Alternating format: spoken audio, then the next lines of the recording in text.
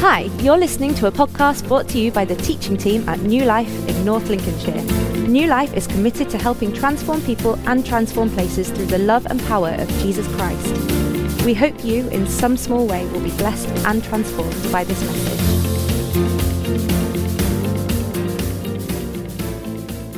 So I tried to think of a funny story just to let you into a little bit of my world, and I couldn't think of a funny one, but I have thought of a slightly traumatic one. Now, normally when I do things like this, I will run it through Mark and check with him, babe, do you think this is suitable? And I've got to admit, I haven't had a chance to do that today. So I'm taking a little bit of a risk, but I just thought it might just, if I share an experience from my life, it'll help you to relate to me a little bit better. So and this is going to make me sound really old, but about 18 years ago, we went on a holiday with my sister and her husband and her two children. Wherever we went, it was in like Norfolk Way. We went to this theme park, and my niece was 2 years old at the time. Now, as I'm telling this story, I'm like, Dina, what were you thinking? But at the time, it all seemed okay. So my niece, Keris, was 2 years old, and we got to this ride, the Runaway Train. Any of you been on like Runaway Train in theme parks? Okay. And Keris, who was 2, said, I want to go on that.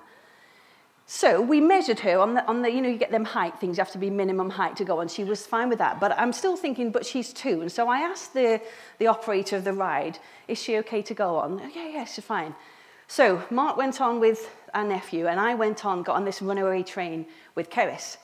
And as we were in the queue, what would happen is the train would do one lap of the track, and then would go round again. And a couple of times, kids had been on it who clearly hadn't enjoyed it the first time. So the guy was really kind, and as the train came into the station, they got off, and then it went round again, kind of throwing you from side to side. So I thought, worst case scenario, if she hates it, we'll be able to stop and get off. So we get in, and as you pulled out the station, you kind of went into this really dark bit, and the train kind of really slowly went up, and then as it got to the top, it kind of whooshed down. As soon as we got in the dark, my niece Keris, bearing in mind us 2, decided, I don't like this. And so she stood up. Now, when you have the bar that comes over, somehow she stood up. Oh, it's giving me palpitations now thinking about it. So imagine the horror I have now for the entire lap as we're going up and down and round, holding, and she was so scared she just went rigid. And I'm trying to push her in and bend her knees. I'm terrified. Mark sat behind me, and he can see this playing out in front of him. So it was my arms holding her the whole way round, thinking, oh my goodness, but it's okay because we're going to pull into the station. The guy will stop. We pulled into the station. He can clearly see this toddler is stood up, but let the train go again. Oh my goodness, to say I was traumatized for a long time is an understatement. Nothing to do with what I'm preaching on, but just thought I would just let you in a little bit. Was that an okay story to tell? It was all right? It was all right. She wasn't. She was very little. She was 2. Okay, I'm sure she was 2. Anyhow, that's for a different time. One of the things I love about when Jesus tells stories is that in some of the parables, at first glance, we can think, I'm not really sure what Jesus is trying to teach us then. And he was usually quite good. He'd unpack it for his disciples so that they could learn. And some of the parables, we have to dig a little bit deeper. Jesus, what are you trying to teach us in this? But there are some parables that when you first read it, you can think, oh, it's really obvious what Jesus is trying to teach us then. It's really obvious, the moral of that story. It's really obvious the truth he's trying to teach. And the parable we're looking at this morning is a little bit like that, a little bit. So if you've got your Bibles, would you turn to Luke chapter 18? And we're going to read the parable of the Pharisee and the tax collector. So Luke chapter 18, starting at verse 9. Then Jesus told this story to some who had great confidence in their own righteousness and scorned everyone else. 2 men went to the temple to pray. One was a Pharisee, and the other was a despised tax collector. The Pharisee stood by himself and prayed this prayer: I thank you, God, that I am not like other people, cheaters, sinners, adulterers. I am certainly not like that tax collector. I fast twice a week, and I give you 1/10 of my income. But the tax collector stood at a distance and dared not even lift his eyes to heaven as he prayed. Instead, he beat his chest in sorrow, saying, "Oh God, be merciful to me, for I am a sinner." "I tell you," Jesus said, "this sinner, not the Pharisee, returned home justified before God. For those who exalt themselves will be humbled, and those who humble themselves will be exalted." Let's just take a moment to pray. Father, we thank you for your word. We thank you for the truth that is contained within it. And as I speak now, the words I believe you've inspired me, I pray that you will speak to people's hearts, that we will each hear what you want us to hear, which will be different for all of us. Help us all to hear your word drop into our hearts today, I pray. And all God's people said? Amen. Amen. At first glance, you could be forgiven for thinking, well, this is really only culturally relevant for those times. We don't have Pharisees and tax collectors hanging around church. We don't have, it doesn't look like that now. And on the surface, that's true. But if we dig a little bit deeper into this parable, we may uncomfortably find ourselves starring in it and needing to be challenged on some of our behaviors and thought patterns. And so in this parable, I think there are two different conditions or syndromes or sicknesses or whatever word you want to put in there, two different conditions that the Pharisee suffers with. The first is the condition of confidence in self, confidence in his own righteousness. And the second is the condition of comparison. And so we're going to unpack those a little bit this morning. It starts off by saying Jesus tells this story to those who had great confidence in their own righteousness. And when we look at the Pharisees, because Pharisees do get a bit of a bad deal in the Bible, whenever we read a story of the Pharisees, particularly when we're teaching children, we're always like, oh, the Pharisees, they were the religious leaders and they went against the things that Jesus said. But actually, this Pharisee, he was living a good, righteous way. He did fast. He did tithe. He would have kept himself holy. He would have kept himself righteous. He would have been the kind of person, if you wanted to model what good, holy living looked like, he was the one ticking all the boxes. What he prayed wasn't a lie. God, I thank you that I do tithe and I do fast and I don't live like all those other people. There was truth in what he said. He was the kind of person that set the bar for what people felt was acceptable and was good. And yet, when we skip to the end of the story, we see that it was the tax collector who went home justified and righteous before God, and not the Pharisee. Why? I'd like to suggest it's because the Pharisee's confidence was in himself and his own good deeds rather than in God. See, in his eyes, he was doing all the right things. He was ticking all the boxes, and yet he missed the true source of righteousness. He missed the true source of where his righteousness came from. His prayer of gratitude may have been spoken towards God, but actually it was, hey, look at me. Look how good I am. Look at what I'm doing. That is what makes me righteous.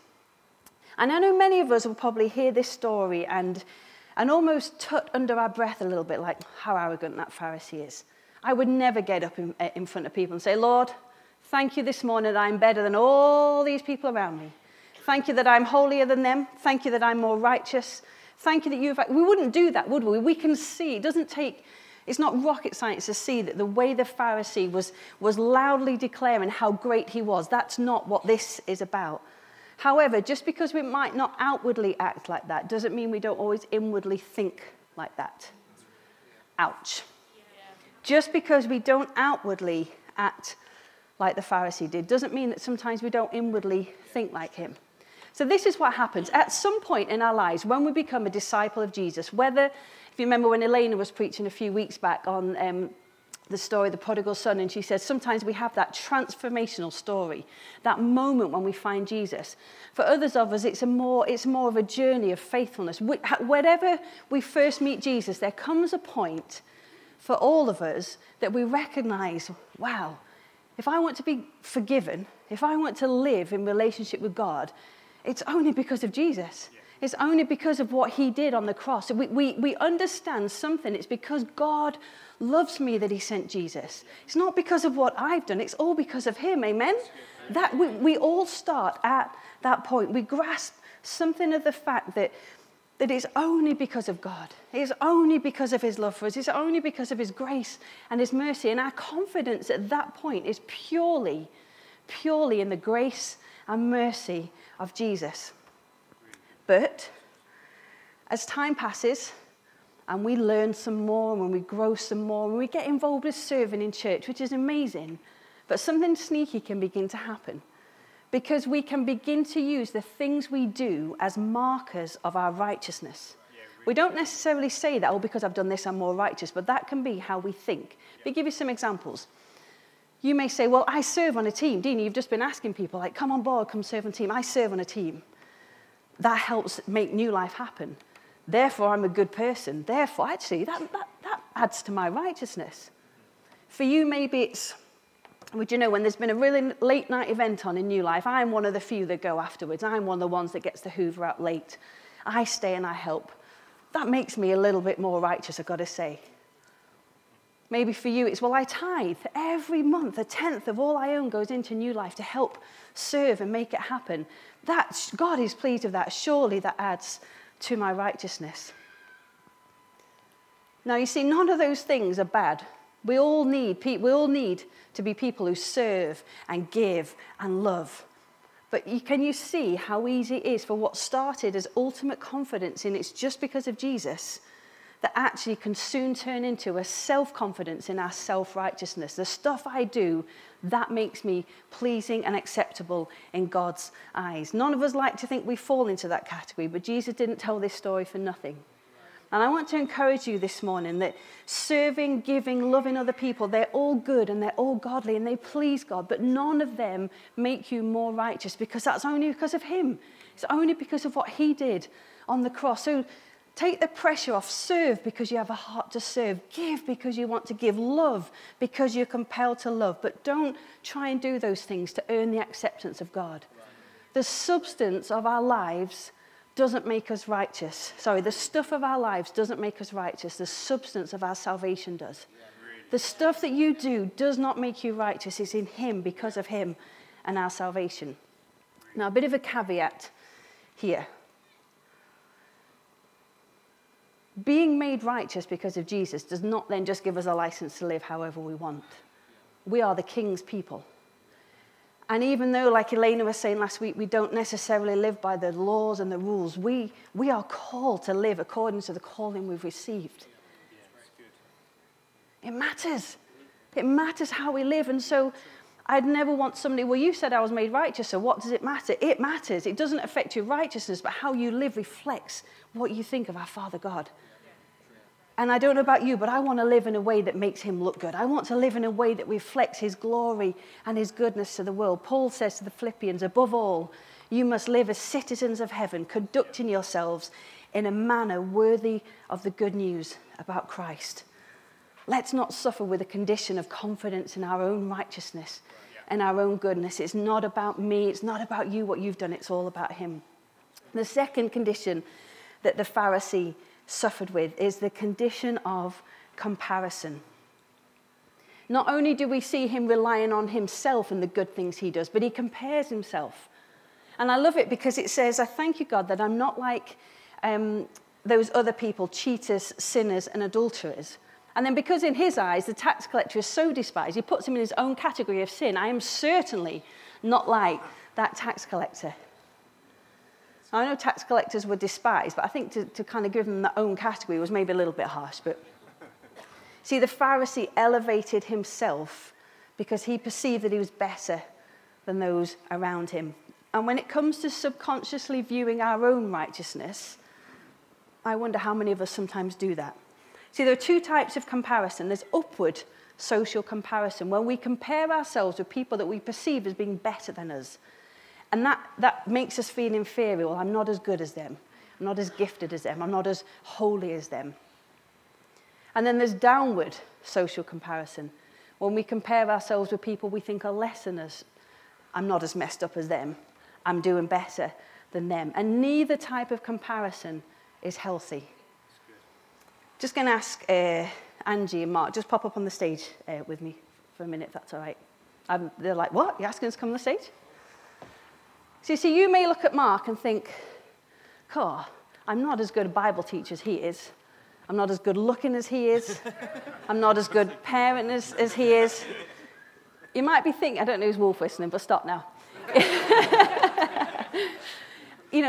I'm just not as good as Mark. And you can end up then feeling like, well, Mark is so much better than me, and I feel inferior. Or it might be like, well, I'm better organised than Angie. I could do a better job than she could. It's not possible, but you might think it. I'm not as good as, I could do better than Angie. Maybe I could do better than Mark, or maybe Angie's better than me on this. Listen, you've not been called to be a Mark or an Angie. You've been called to be you, and you've been called to run in your lane. And yes, you can look, and Mark is amazing, and Angie is equally amazing, but you're not them.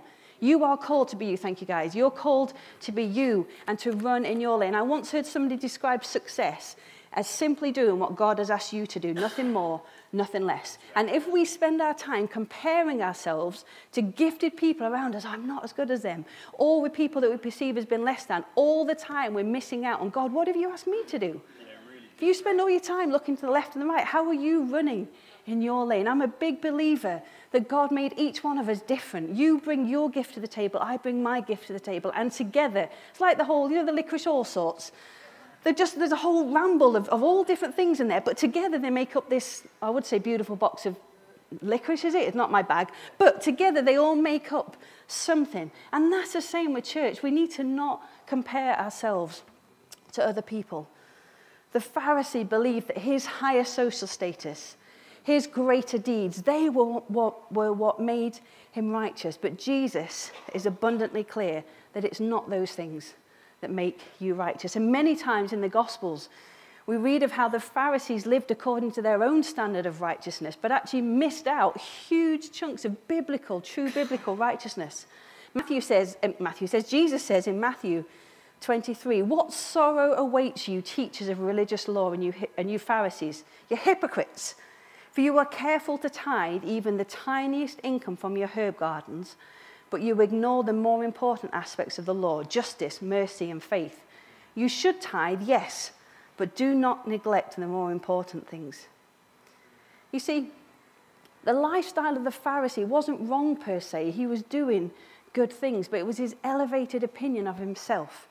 And Jesus goes on to say that those who exalt themselves will be humbled, and those who humble themselves will be exalted. I want to encourage you, don't get caught up in the comparison trap. There are always going to be people further on than you. There's always going to be people further behind. You've been called to run your race in your lane. Your righteousness comes only because of what Jesus has done for you. So no comparison with anybody else is going to affect that. So live well, serve well, but do it from a place of love and gratitude because of who he is and what he's done. So the condition of self-confidence and our self-righteousness, the condition of comparison. But I believe we find the medicine for both of these conditions in this parable too, and that is the medicine of humility. Because we look at the tax collector, and even though I've just told you not to compare, in comparison to the Pharisee, it just helps my point, so we'll let it go this time. In comparison to the Pharisee, he wasn't a good man. He wasn't going to be winning any awards for a holy life. See, tax collectors were despised because they were Jewish people who chose to work for the Romans. And so the Jewish people would view, if you became a tax collector, you are a traitor because you are now working for those foreigners who are ruling over us. And tax collectors weren't paid a wage particularly. They were expected to take people's taxes and just take a little bit extra for themselves. But the problem was a lot of tax collectors were dishonest and abused the system and took far too much. And nobody likes it when the taxman takes far too much. And so if this is his lifestyle, this is the kind of person he is, what did he do that allowed him to leave the temple justified before God and not the Pharisee? It's because he recognized he had no cause to expect God to forgive him except through God's mercy alone. He knew the state of his heart. And I believe he actually had a humble confidence to know, God, it's only you who can forgive me. You know, the Bible says he wouldn't even lift his eyes to heaven. He just beat his chest in sorrow. God, forgive me. Have mercy on me, for I am a sinner. And God sees the sincerity of his heart and credits him with his righteousness. And I believe that sense of humility in the tax collector is what we are called to embrace. Instead of looking to what we do to make us righteous, actually we recognize Jesus is only because of you. It's only because you were willing to die on the cross. It's only because you were willing to make that way that I can be loved and accepted and forgiven. We need to be people who model our lives after the tax collector, not his lifestyle, but his heart. And when he came to the temple, there was a recognition, I'm coming here, I don't deserve this. I don't deserve the love of Jesus. I don't deserve the mercy of Jesus. But actually, God, I recognize it's only you. And I just put a challenge out to you. Maybe if you've been a Christian a long time. For me, I'm 40. I've been in church all of my life. First, responded to Jesus at the age of 5. And I wonder, and this has been a challenge for me, how often do I look at it and think, well, I am righteous because I do these things. That does add to it. I am good because I serve. I do preach. I do host. I do these things. And subconsciously, am I looking to those things to make me acceptable and good and pleasing in God's sight, when actually it's just because of him? It's nothing I've done. It's just because of him. Jesus condemns the Pharisee because his prayer is about himself and how God should be honored at his faithfulness. But he lifts the tax collector up because his prayer shows his ultimate need for God's mercy. May we be people who treat the conditions of self-confidence and comparison with the medicine of humility. I'm going to ask the band just to come up as I'm just beginning to wrap up. We used to ask a question to people. Sometimes if we went out in the streets doing some witnessing or some evangelism, and we'd say to them, if you die tonight and we're trying to gain entry into heaven, what would you say? If you die tonight and we're trying to gain entry into heaven, if you were stood at the pearly gates trying to convince the angels, this is why I should come in, what would you say? And maybe people who are not followers of Jesus would say things like, well, I'm a good person. I try and help people. I give to charity. I don't steal. I don't cheat. I've tried to live a good life. That's why I should be let into heaven. If maybe we were asked the same question this morning, we might say things like, well, I have faith in Jesus. I've followed him. I've sought to live a good and righteous life. I try to bring his kingdom into my world. See, both sets of answers use the first person because I did, because I believed, because I followed. And there's a preacher called Alistair Begg, and he says the only answer to that question should be because he lived, because he died. And what I'm about to talk about, Pastor Russ actually mentioned a few weeks back in one of his sermons. But I want you to imagine for a minute the thief on the cross. When Jesus died, the Bible tells us there's a thief either side. And we read there's a conversation that goes on between Jesus and the thief. I want you to imagine this thief has now died, and he is at the gates of heaven. He is standing there, and the angels say to him, well, what are you doing here? And the thief says, I don't know. The angel says, well, what do you mean you don't know? He's like, I don't know. The angel says, I think I better go and get my supervisor. So he calls his supervisor over, and we've just got a few questions for you. Have you been in church and prayed a prayer and become a Christian? No? Okay. Have you regularly gone to church? No. Have you been on an Alpha course? No. Do you know the doctrine of justification? Never heard of it. So the angels are now like, they're getting a little bit confused. Like, why is this guy here? Have you tried to live a good life and sought to please God? Well, this is a thief on the cross. He's clearly not done that. So he says no. Have you been to Bible studies? No. The angel says, on what basis are you here then? And the thief says, the man on the middle cross said, I can come.